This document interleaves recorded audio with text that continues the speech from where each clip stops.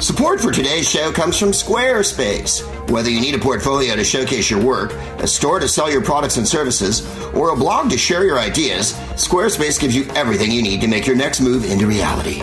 Not to mention, with Squarespace's beautifully designed templates and customizable features, creating a beautiful website is a simple and intuitive process. Simply add and arrange your content with the click of a mouse. Start your free trial today at squarespace.com and enter the offer code PROOPS, P-R-O-O-P-S, to get a 10% off your first purchase deal. Robinson waits. Here comes the pitch. And there goes a line drive to left field. Swan is after it. He leaps. It's over his head against the wall. Here comes Gilliam scoring. Brooklyn wins.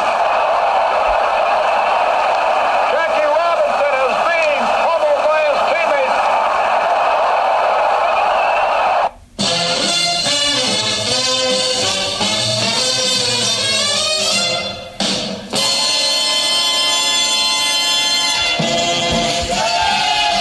Hooray, hurrah. Once again, the smartest man in the world, Proopcast, takes to the ether, this time from the Negro League Museum in Kansas City, Missouri, and the Hall of Game ceremonies. Bob Kendrick, the president of the Negro League Museum, honored me by asking me to host them, and I got to interview the players who were honored this year. Every year, they honor several different players for their contributions. This year, it was the awesome base stealer Maury the tremendous slugger Tony Pérez, the devastating reliever Lee Smith, and the punishing line drive hitter Al Oliver, who was a teammate of Roberto Clemente and Willie Stargell. This year, the prestigious Jackie Robinson Award was given to A's ace Dave Stewart. I couldn't have been happier to see Dave Stewart get it because he was a great rival of the Giants in the late 80s. There were lots of ball players there. Larry Heisel, Bill Russell from the Dodgers, Joe Askew, but significantly, George Altman, who we met. Jennifer and I were there and met all the players and their wives, and it was a grand and glorious weekend. George Altman might be the only player to play in the Negro Leagues for the Monarchs, in the minor leagues, in the major leagues for the Cubs and the Cards, and then later in the Japanese leagues. And he wrote a book called My Baseball Journey from the Negro Leagues to the Majors and Beyond. And awesomely, Jim Mudcat Grant was there, who experienced prejudice of his own by marrying out of his race, and it kind of hurt his career. He also wrote a tremendous book called The Black Aces about all the black pitchers in the major leagues who won 20 games. It's a fantastic and fun show, and I hope you like it as much as I like the Negro Leagues. The Negro League Museum is at 18th and Vine because the Negro Leagues were invented a couple of blocks away by Rube Foster. They're also there because it was the hub of black culture from the 1800s to the 1960s. Jazz, business, and of course, baseball. It's a living monument to the players and everyone who participated in the Negro Leagues, but also it's a reminder that there wouldn't have been a Negro Leagues if there hadn't have been segregation in America. So here's the show. I hope you enjoy it. The Hall of Game ceremonies from the Negro League Museum.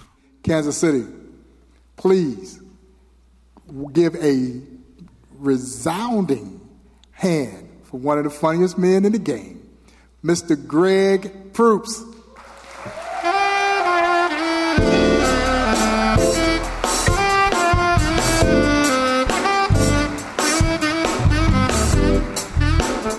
Good evening. Yeah, one time for the band, huh? It's nice to be here. I'm the designated white guy tonight. That was a joke.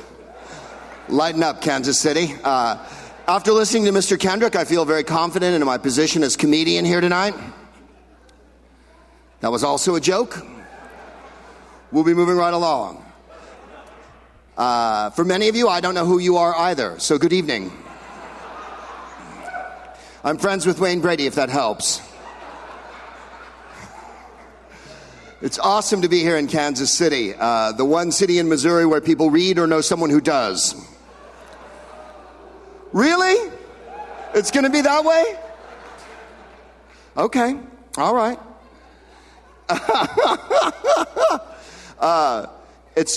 I was in Mississippi yesterday. We were doing a gig in Jackson, so being in Kansas City is like being in Paris or Rome to me now.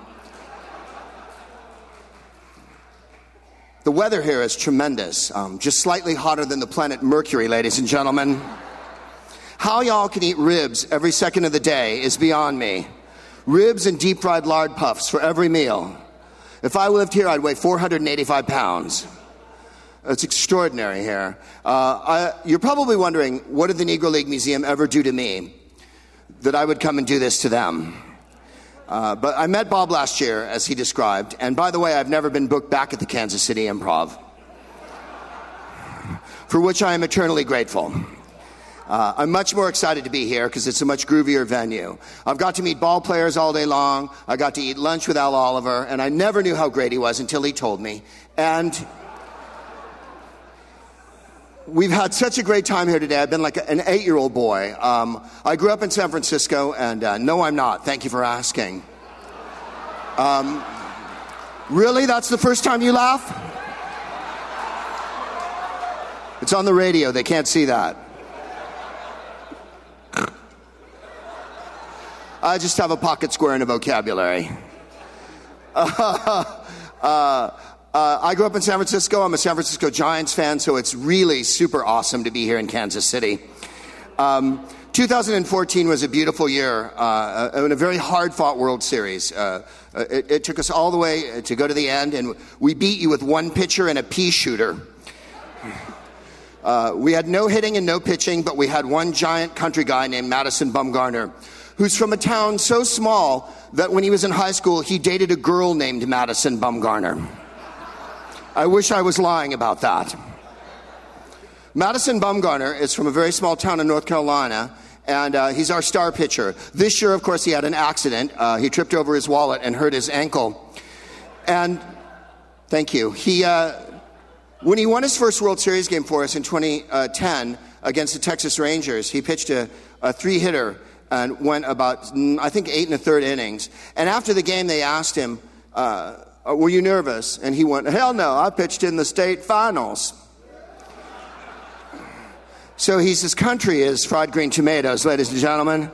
And we're very excited to have him there. I was thrilled beyond measure to meet Dave Stewart today, and absolutely unbelievably proud of him for receiving the Jackie Robinson Award. I was at the 1989 World Series, and of course, as you know, there was a lot of tragedy at the 1989 World Series. There was an earthquake and a subsequent mayhem all around the Bay Area. The Bay Bridge fell down. A lot of terrible things happened. But the worst thing that happened was that Dave Stewart had 10 days rest between Game 1 and Game 3. He beat us 5-0 in Game 1, and then Michael Moore came and beat us in Game 2. And then we took 10 days off, and Dave Stewart came back and beat us 13-7 in Game 3. It was what we call in San Francisco an ass whipping. And we had so much hope in our hearts. We came back to the park. It hadn't fallen down. We were very excited about that. By the way, if you want to know something about San Francisco, when the earthquake happened in Candlestick Park, after it finished, and it was a 1-minute long earthquake, which is a very long time. I know you don't have earthquakes here in Kansas City. You have deep fried events. You have hurricanes or whatever it is you have in the Midwest here. The earthquake lasted 1 minute, and the park shook like the very devil. And at the end of it, everyone cheered. That's the kind of devil-may-care attitude we have in San Francisco. After the game, Fay Vincent, who was commissioner at the time, suspended the World Series for 10 days. And when it resumed, Dave Stewart was inconceivably well-rested and came back and mowed us down. And that's my main memory of Dave Stewart, is him beating us senseless. Candlestick Park, if you'd never went there in the old days, was originally meant to store snowballs for the entire Bay Area. It was the coldest baseball park in the world, particularly in the summertime. I saw a fox on the field there, a skunk on the field there, a cat run across the field. At 3 o'clock in the afternoon, the wind would whip up, and peanut shells would blow in everyone's eyes. And the umpire, the catcher, and the batter would all go, ah! I saw pop flies fly all the way out into center field. And the only advantage of Candlestick Park was that you could pretty much smoke weed everywhere. And the cops never bothered you because they were quite high at the time. I think we've had enough of my hilarity. Let's move on. I know you've had other sportscasters here, and I know I'm funnier than them, so there's that. It's so exciting for me to be here tonight to interview these fine baseball players, all of whom I got to see play. I don't know if that means that I'm August or seasoned. I detest the word old. I prefer colorful. I saw Lee Smith pitch. I saw Dave Stewart pitch. I saw Maury Wills play. And I saw Al Oliver murder baseballs. And I couldn't be... have I forgotten anyone? No. I have. Did I say Maury Wills? Oh, Tony Pérez. Get out of town. I was at a game where Willie McCovey hit 2 home runs. And the Reds came back and beat us 6-4 anyway. And Tony Pérez had a double in that game off the wall. All I remember about Tony Pérez is him standing on second smiling for an entire career. And, of course, Pete Rose's bizarre Three Stooges haircut. I forgot Tony Pérez. How could I forget Tony Pérez? I can't even speak to him now. I'm humiliated. Unbelievably superb ball player, and all of them superb ball players.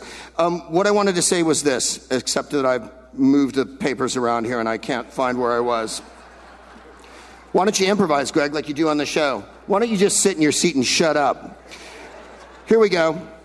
I'm supposed to mention the other inductees of the Hall of Game, which is an August award given out here at the Negro League Museum. And 2014 was the first one, and it was Lou Brock, Joe Morgan, Dave Winfield, and Roberto Clemente.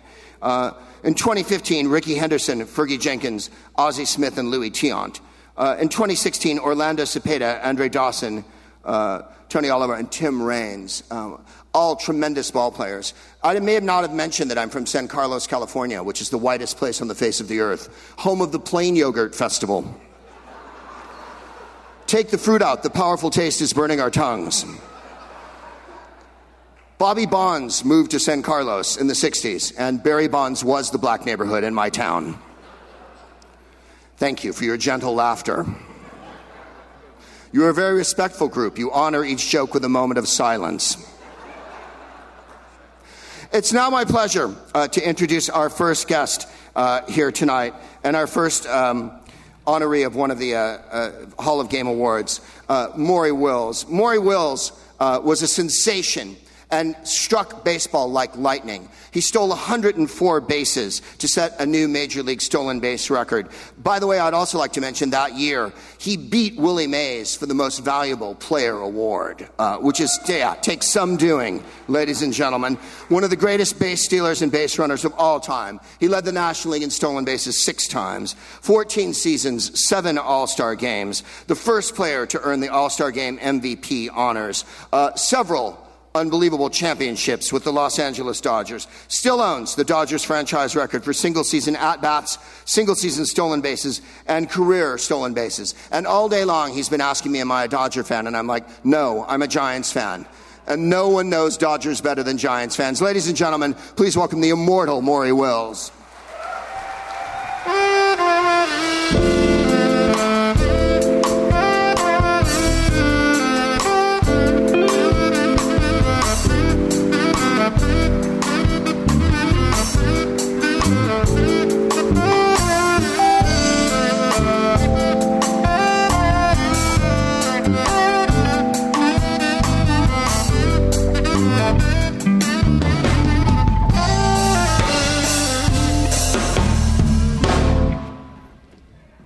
Maury Wills, you guys. I'm going to give you that microphone. Yeah. You want any water or anything? This is Kansas City. I'm like, do you have water on stage? They're like, no. There's some water right there. Yeah, that one's mine. I've been drinking out of it. Eric, will you get me another water for Mr. Wills? Thank you, Eric. I appreciate it. That'll be all.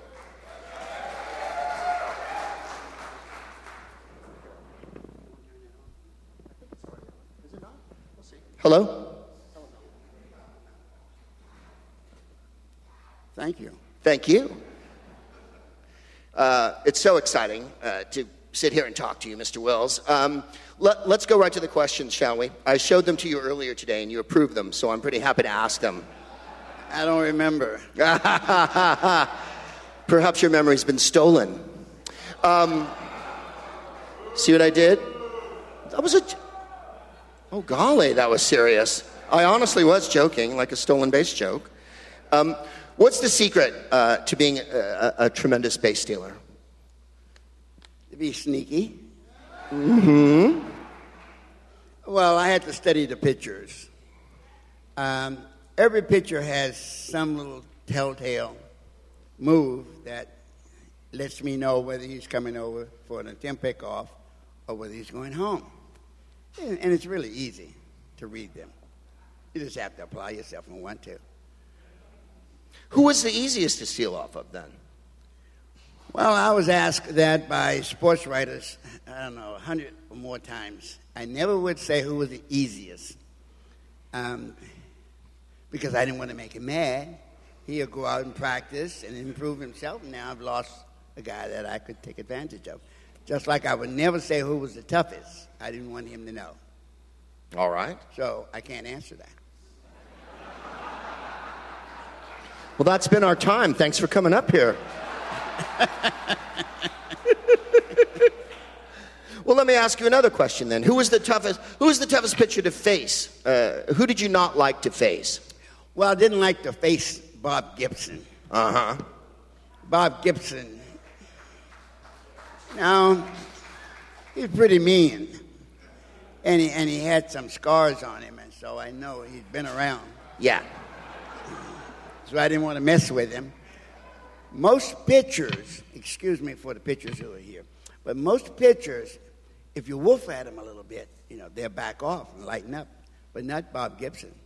Come on up here then. He'll challenge you. Oh, my goodness. And one time I was on first base in St. Louis. I had a big lead because I'm going to steal off of him. And he's in his stretch position. He's looking over his shoulder. And he's looking, and he's looking, and he's looking, so he steps off. And he said, hey, you. And I'm looking around. Who, me? Yeah, you, MF. He said, you off a little far, ain't you? He said, you got to hit again, I said, oh, man. And I shortened up.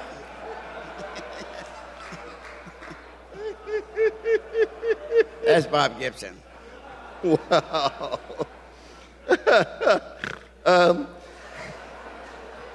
It's hard to follow that one, Maury. That's a true one. I bet. That's true.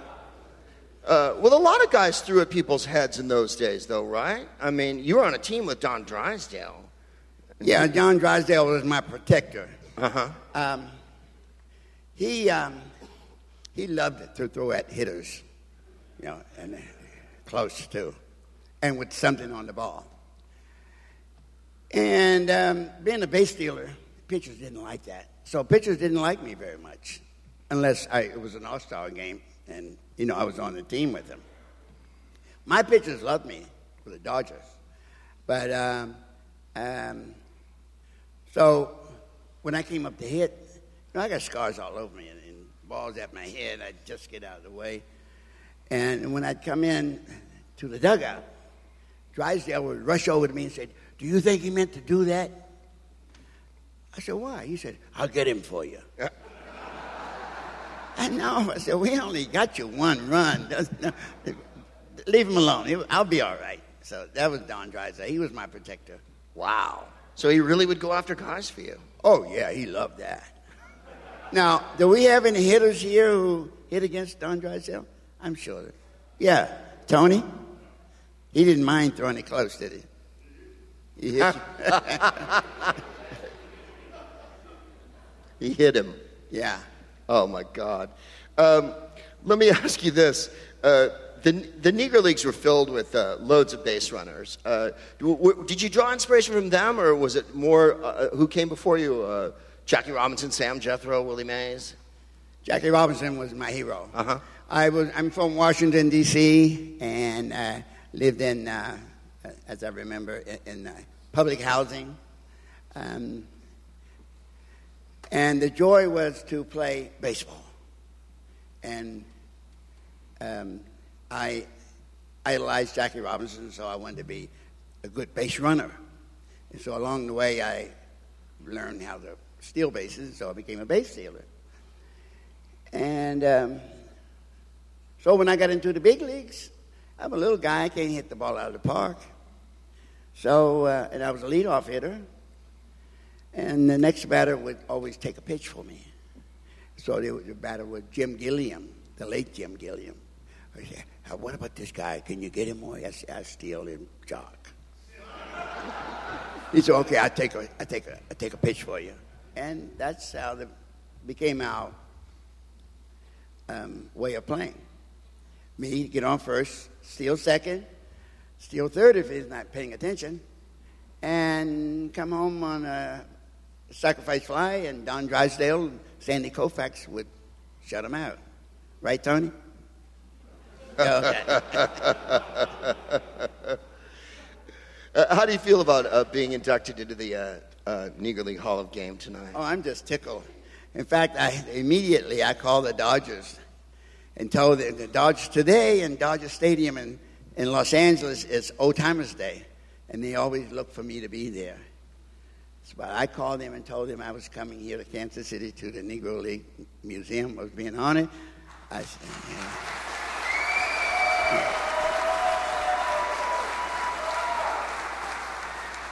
because I still work for them, and I'm faithful to the Dodgers. I'll never say a bad word about the Dodgers or do anything out of line. So I let them make the decision, the choice, whether I'd stay for the 70-some thousand fans to see me and applaud when they say, Maury Wills, or be here in Kansas City at the Negro. Right on. Yeah. So the Dodgers said, you go to Kansas City and be there. We're supportive of the Negro League Museum. So I'm here with That's fantastic. I rode in an elevator once with you at Dodger Stadium up to the Stadium Club. Of course, you wouldn't remember. I remember you. Handsome, glasses, and you got out of the, and we were paralyzed, my friends and I. You got out of the elevator, and we were both like, Maury Wills. It was very exciting. Let me ask you one last thing. Al Oliver, who's here tonight, and I'm hoping is still speaking to me, came up in September in '68 on the Pirates. When you were on the Pirates, do you have a first impression of what Al Oliver was like when he first came up? Oh, absolutely. He became a starting first baseman immediately. Willie Stargell was playing first. They put him back in the outfield, and Al became the first baseman, without a doubt. He could hit. He could hit. Oh yeah. Yeah. Every baseball player wants to be a good hitter. You can be a good fielder and get a gold glove for fielding. You can get awards for being the best base stealer or the best base runner, the pitcher, or whatever. That's all fine. But to be a good hitter like an Al Oliver is the ultimate. Good. Ladies and gentlemen, Maury Wills. Thank you.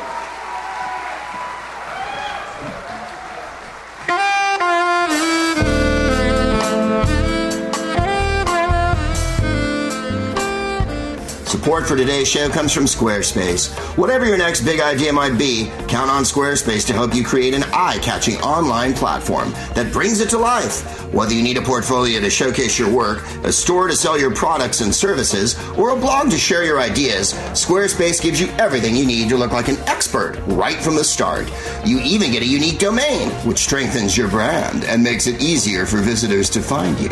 Plus, with Squarespace's award-winning templates, creating a beautiful website is a simple and intuitive process. You can add and arrange your content and features with the click of a mouse, and there's nothing to install, patch, or upgrade ever. Though, if you do have a question, Squarespace's award-winning 24/7 customer support can help you with any problem, no matter how technical or trivial seeming.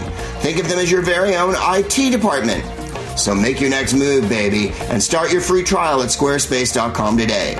Enter the offer code PROOPS, PROOPS, to get 10% off your first purchase. Again, that's PROOPS. I thank you, and the Smartest Man in the World podcast thanks you.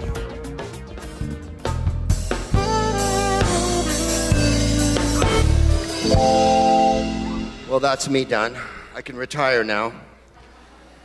I got to talk to Maury Wills, our next baseball player and inductee into the Hall of Game. wasn't just a hitter who I saw play for many, many years in the big leagues. He absolutely raked the ball. Silver Slugger 3 times. On the first all-black team ever put on the field, a member of the legendary 1971 Pittsburgh Pirates, 18 seasons in the big leagues, 5 division championship teams, 7 All-Stars, and the 1982 NL batting title, and a beautiful human being. Ladies and gentlemen, will you please welcome to the stage Al Oliver.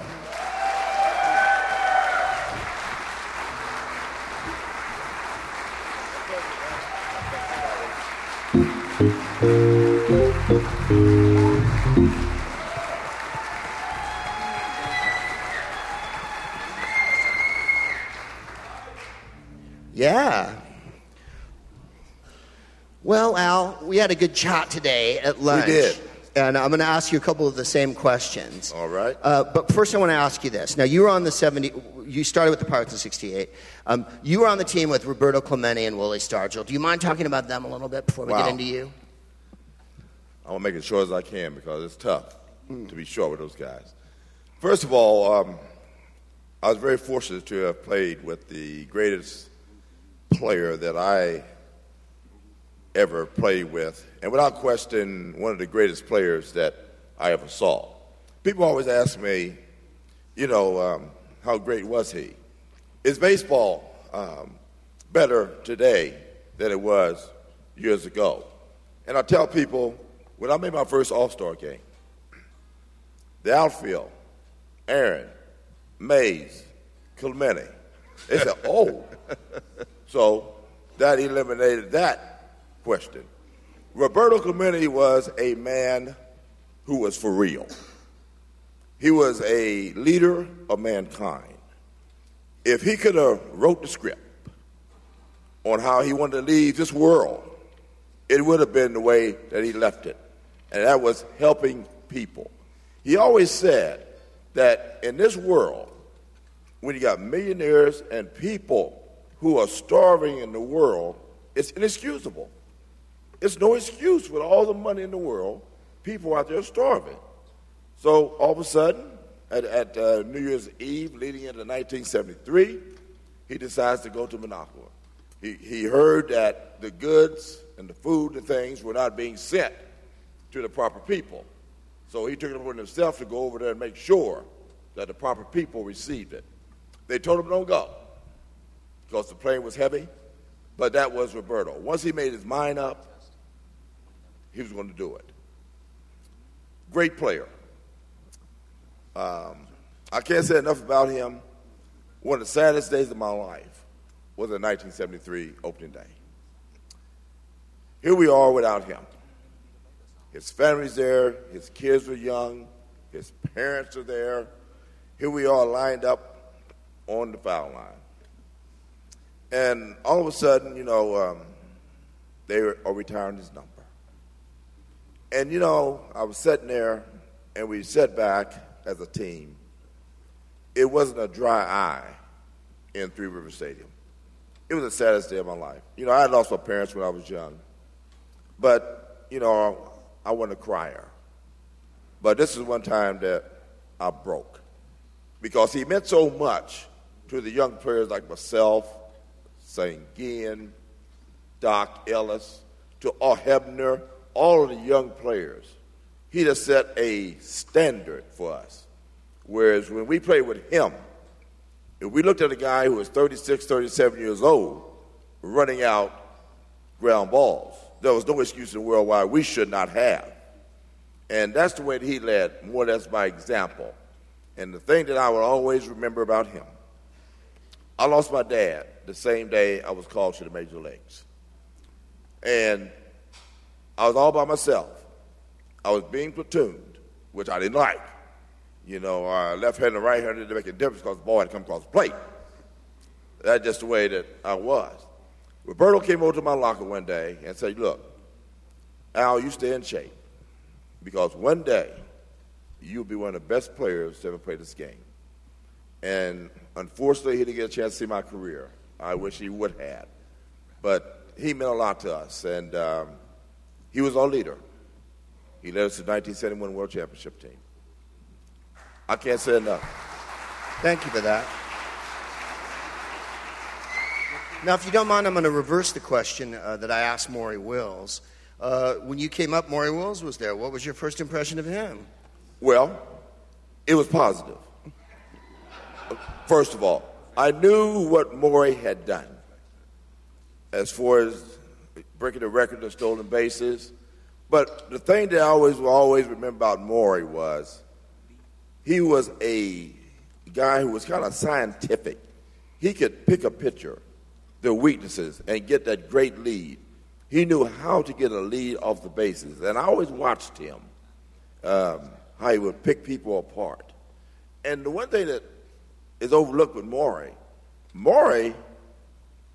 throughout his career, became a lot better hitter because he didn't walk every time he went to the plate to get on base, you know. Mm-hmm. But I had a lot of respect for Maury, although it was a very short time. But I was just honored to have played with him. I knew that I was playing with one of the greatest players who ever played the game of baseball. Base stealer, yes. But I got to know him as a person, and to this day, he's still the same person that I saw in 1968. And I also played with his son, Bump, at Texas, who's a good buddy of mine. And I'm just glad that I had a chance to play with Maury. So everything was positive about Maury Wills as far as I'm concerned. Right on.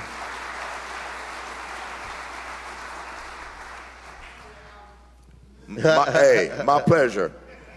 And I meant it too. Yes, sir. Let me ask you a question about your own hitting, because everything I remember about you is that you were just terrifying at the dish. How did you approach that? I mean, you're a lifetime 300 hitter. You have 2,700 hits. I mean, you didn't slump, really. No, I never had a slump. I mean, how do you do that? How do you... And you rake the ball. I mean, you rake the ball. You know, ever since I was a kid, I always had this ability, you know, like some of us in here today, we would get the smallest rock and a stick and throw it up and hit it. That was a challenge. I never missed. And so that's where it all started. And I had this confidence about hitting that I just felt that I could hit anybody who threw the ball across the plate. Whether I did or not, I went to the plate with that approach. And that is what really kept me going all those years, was the confidence factor. Because, you know, to be successful, you have to be confident. And there are so many players that, you know, like you take a Dave Stewart or Lee Smith. If they bust you inside or send you to the canvas, you got to get up. You can't just lay there and whine and moan. Get up and hit a line drive back past their head, and then they'll leave you alone. But see, pitchers know hitters. They know who they can intimidate and who they can't. And that's why most of them were successful. But see, I was one of those hard-headed guys. You know, knock me down, I get up. Try to hit a line drive back past their head. If they hit me, I go to first base. And I always said when I first came to the big leagues, if they hit me, I would never charge the mound because I was not going to break my hand on no pitcher whose record is 3-15. And here I am sitting at home with a broken hand watching him pitch in the game of the week. That would be terrible. So I never charged the mound. One guy threw me inside. He was a left-hand pitcher. I'm not going to call his name because he's passed on. He threw from the side, and I never bailed against left-handers. And he throws a slider down the way. I shoot one inside the third base bag. The next time up, he sent me to the canvas. And so on instinct, you look out at him, and he said, now, this guy was a turkey. I'm not going out there and waste my time fighting with this guy. I mean, you know, I was the intimidator and not the pitcher. That's the way my mindset. Like Bob Gibson was as the pitcher, that's where I was as a hitter.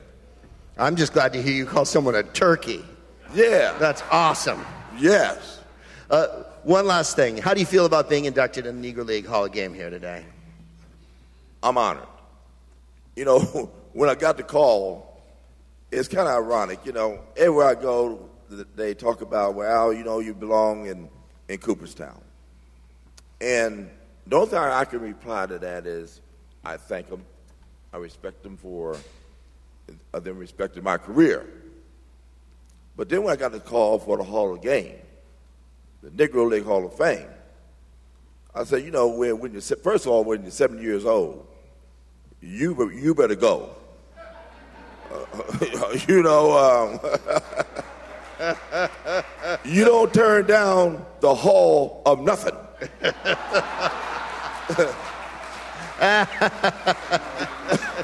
When you're 70. But I knew that this hall was something special.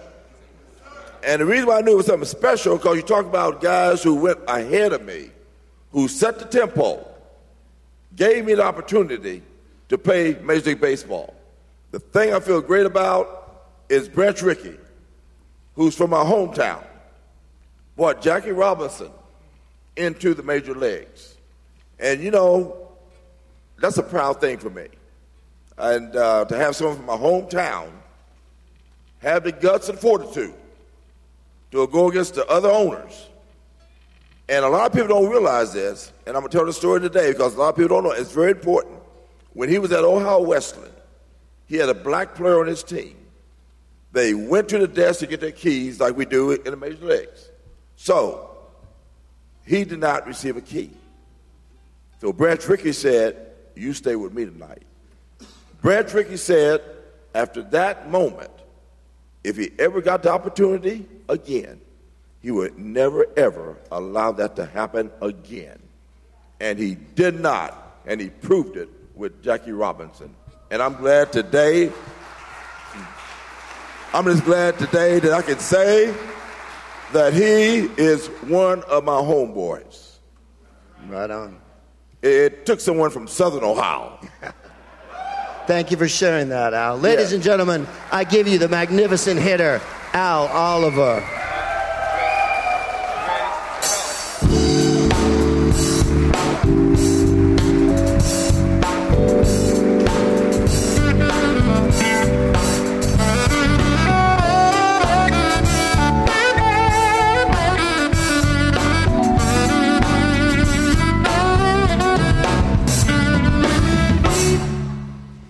Every player and everybody we're bringing up here tonight is inconceivably outstanding. This relief pitcher was devastating in the major leagues. Held the Major League Baseball career saves record from 1993 to 2006, and only Mo Rivera and Trevor Hoffman have more saves than him, well over 400 saves. Led the majors in saves 4 times, an All-Star 7 times. Still the NL saves record with 47. Players hated to dig in against him. Ladies and gentlemen, Lee Smith.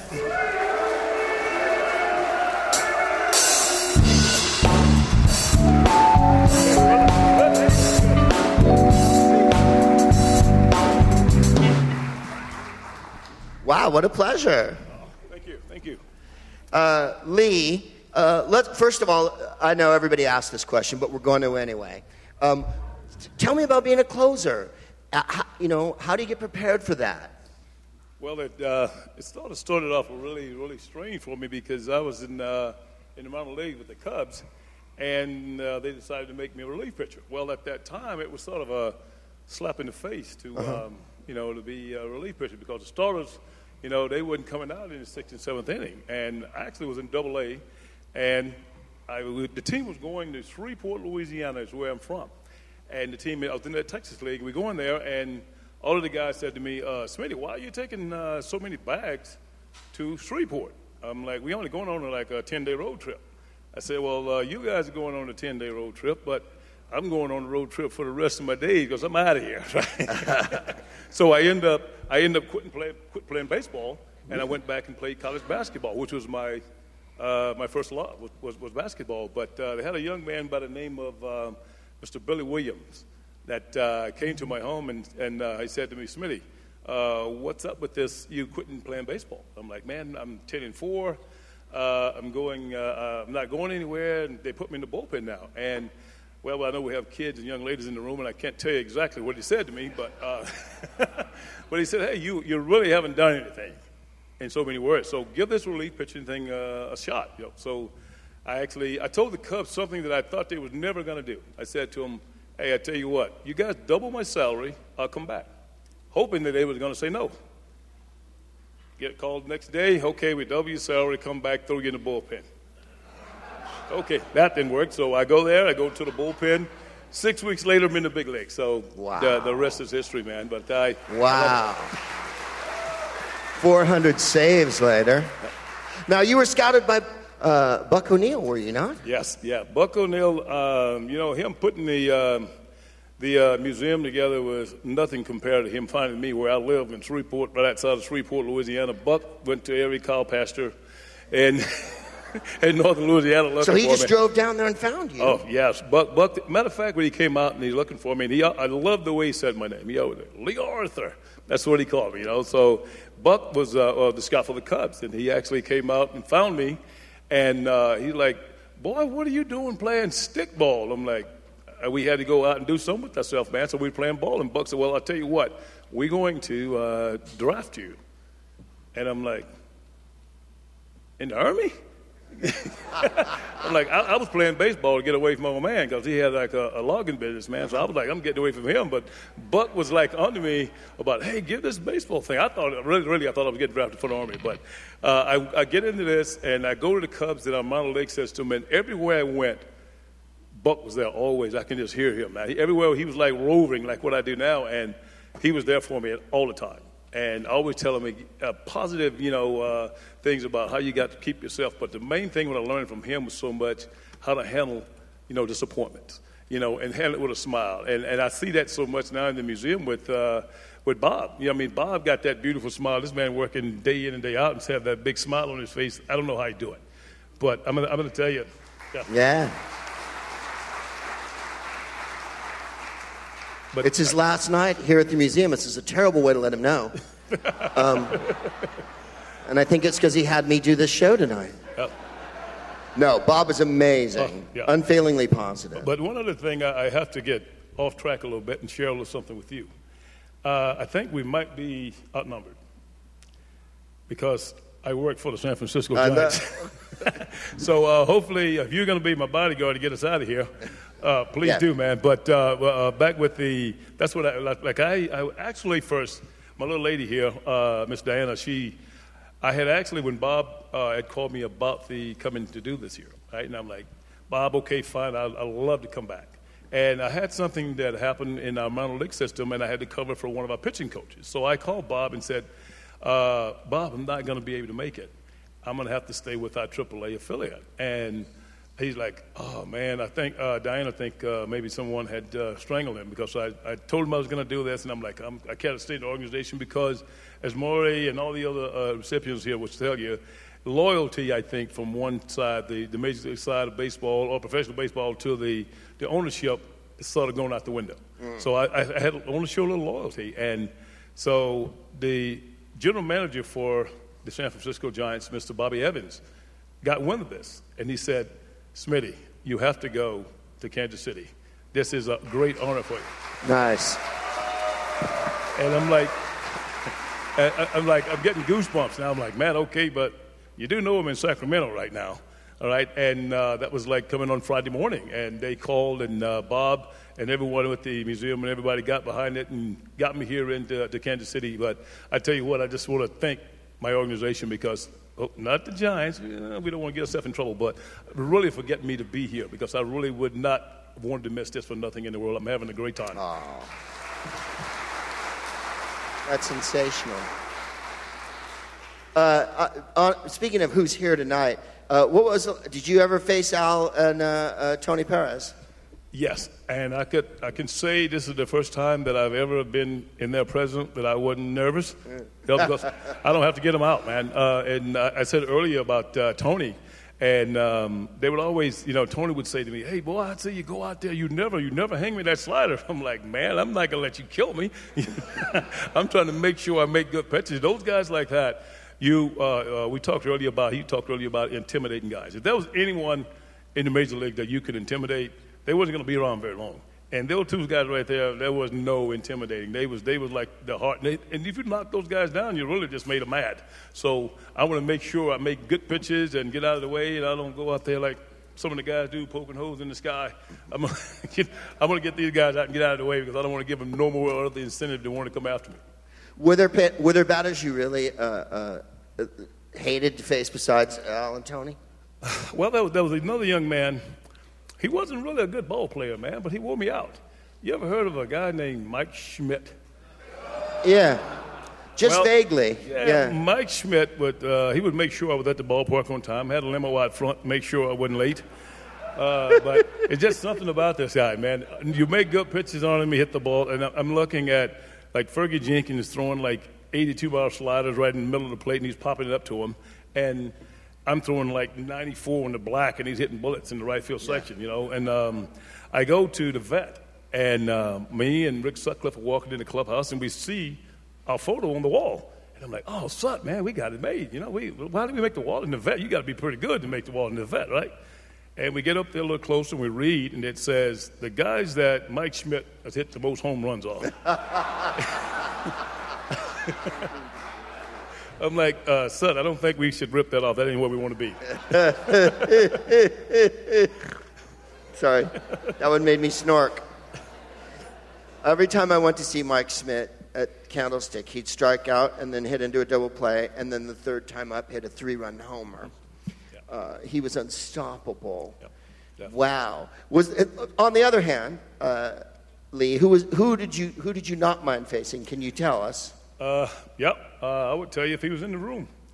John Kruk. Well, John can't get me now because we're both retired. But yeah.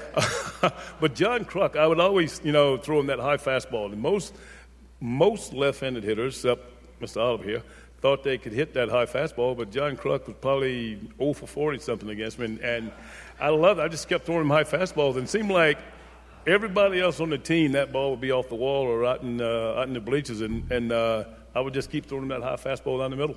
Well, that's fantastic. Ladies and gentlemen, the magnificent Lee Smith.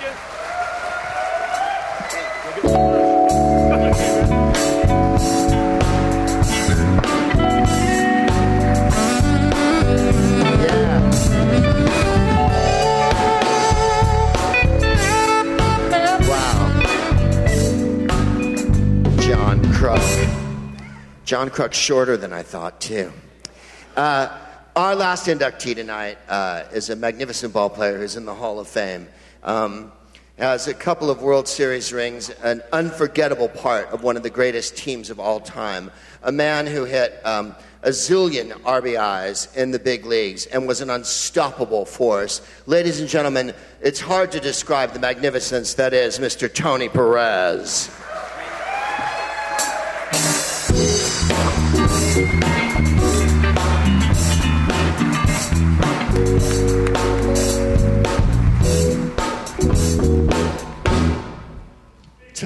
Yeah. Hey, dog. Tony, thank you for being here. Never mind the questions. Here's my questions. You played 23 years in the bigs, and when I think of all the times I watched you and all the magnificent games you had, the 67 All-Star game, the 75 World Series, what for you stands out? Well, 67 All-Star game, it was my first All-Star game. And I was my first year I played regular.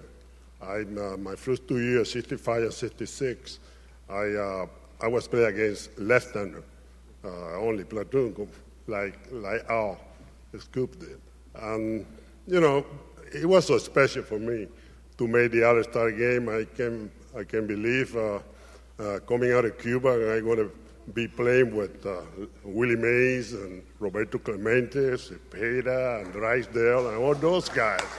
I mean, that was something I never even dreamed about it.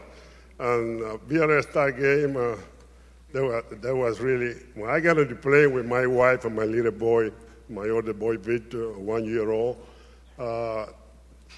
you know, plane wasn't flying, I was flying. I mean, I got wings because I want to get there. I want to get to Los Angeles so bad and get to the hotel and wait to get to the ballpark. Can't wait. Yeah. That was something you never forget. And then when the game started, and I watched the whole game. I mean, I watched 9 innings of that game, and I never got in. And the 10th inning, I got in. I went to first base, and I faced Catfish Hunter. The pitcher was pitching first time up, and I was ready. I was sitting in there for 9 innings, and I tried to hit his fastball, and he threw me a fastball. He struck me out the first time up. I faced him, and I said, well, the game went longer and longer. And the 15th inning, we are still tied 1-1, and I faced him again. And you know, I'm one of the hitters. I remember what the pitcher that struck me out with and why he got me out with. And I said, well, he threw me a fastball, I'm going to win this game. And he did. He threw me a first fastball, the same one, he struck me out. I hit the ball out of the ballpark. And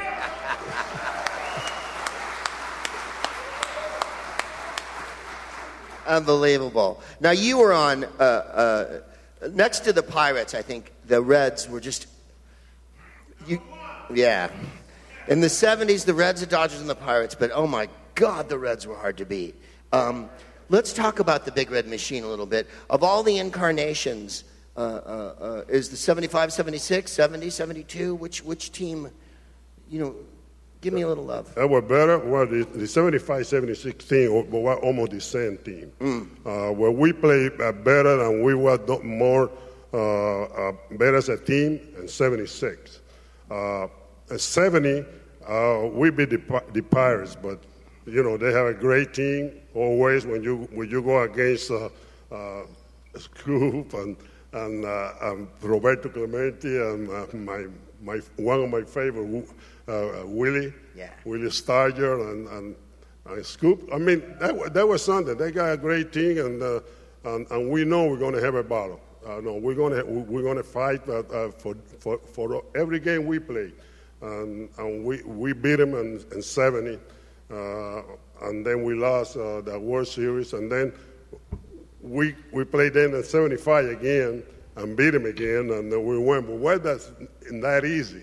You know, and 76, I think we beat them in the wall. You know, somebody threw a wild pitch, and we win and went to the World Series, and we win the 2 World Series.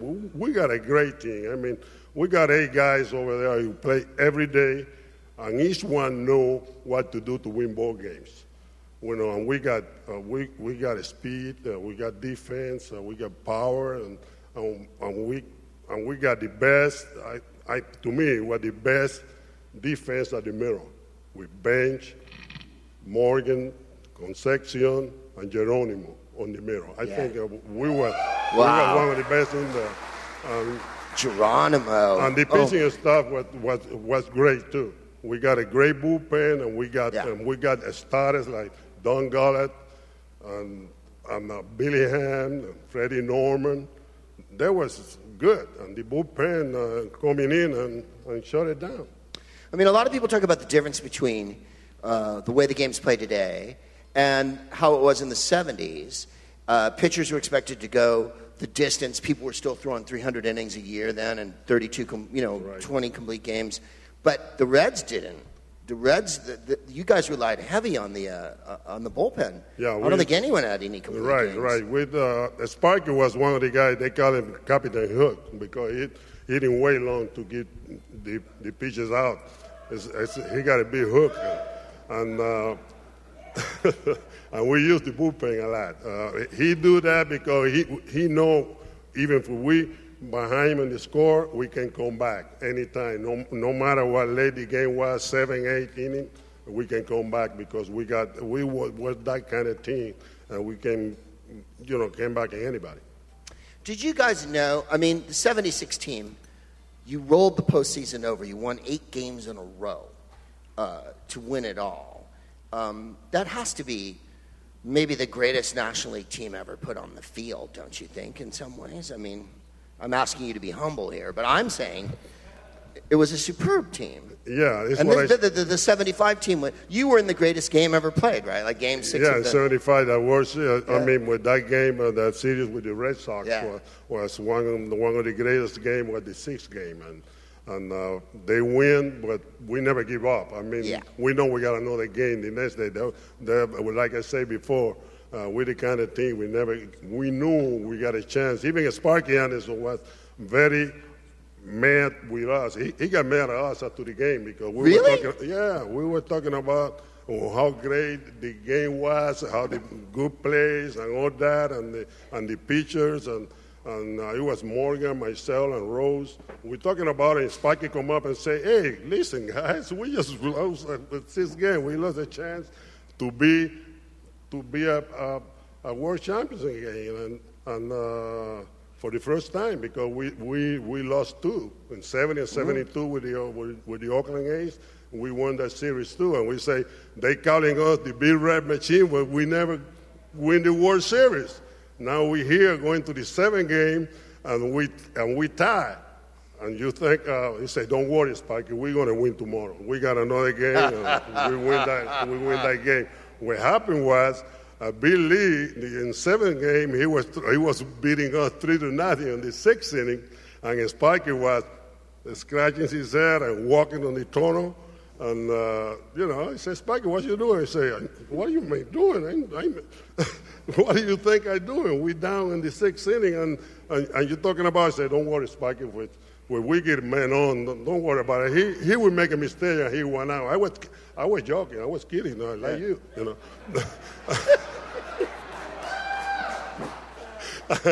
He said, "I say, what happened was I got one man on, and Bill Lee threw me the blooper pitch, a slow, whatever, and I hit it out. We came back 3-2, and then we win the game." Unforgettable, Tony. We win the series. Unforgettable. So, you're in the Hall of Fame. You've got rings. You have a ring as a coach, for goodness sakes. What is it like to be in the Negro League Museum Hall of Game? How does that feel for you? Very, very, very special. I got 2 rings a while ago. I got 5 rings. Yeah. 5 World Series. Thank you. Sorry. Forgive me. No, but you're right. I got 2 as a player. Yeah. I got 1 as a coach in 1990 with Cincinnati Red, and 2 with the Miami Marlins. 2 with Miami. Yes, forgive me. But this is very special to me because, like I say earlier today, being here, watching all the players in the Negro League, the chance the Negro League giving the Cuban players who cannot play in the big leagues, come here and play and, and be recognized. That's what I think. Mari Dihigo is in the Hall of Fame with me, and he played in the Negro League, and some other Cubans too, and a lot of Latin players did. Oh, yeah. That, to me, I had to make this trip like all these guys say. We have to come here no matter what. Oh, that's nice to hear. Ladies and gentlemen, Tony Pérez.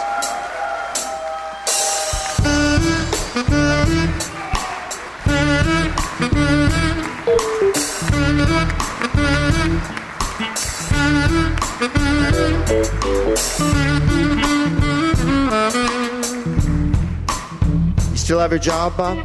I think so. I hope so. I hope so. Y'all have a good time. Tonight was really special. I've never had this much fun in my life. I'm vibrating with excitement. Tony Pérez and Lee Smith and Dave Stewart and Al Oliver and Maury Wills touched me. That's not bad. Right? That's not bad. That's not bad. We thank all of you all again for coming out. What a special night. Again, great round of applause for Lee Smith. Tony Pérez, Al Oliver, Maury Wills, my main man Dave Stewart. But and again, I told Lee today when he was here, you just get the feeling that somewhere in that great somewhere, old Buck is looking down, smiling. His friends are here supporting his museum. And we couldn't be more excited about the tradition of the Hall of Game and everything that it represents. And we thank all these athletes for coming out, being a part of this. But before we go, and before we bring these guys up, because we want to bring them up for one last final round of applause, I got to ask my friend Mudcat Grant. Oh, yeah. Mudcat, would you do a little something for a little parting music for us? You don't have to leave. You can stay down there. You can stay right here. I'll bring the mic to you. Last year, old Mudcat gave us a little something, something, and I was hoping you might do a little something for us here tonight. I would be happy to do a little something, something. The guys is going to help me, right? I think they could probably pick it up. Okay. Talented. All right. Tell them what you want. Well, I tell you, let's do some blues and the key of F. Mm-hmm. And they're going to help me. They're not going to let me down. This is Kansas City, man. That's right. This is Kansas City. Okay. Okay, how about some blues, guys? Can we get some? No. You got me running. You got me high. How fast you want it?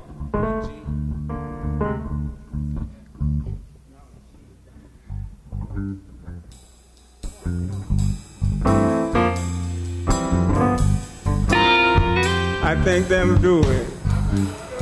Yeah. You got me. You got me running. You got me high. You got me running high.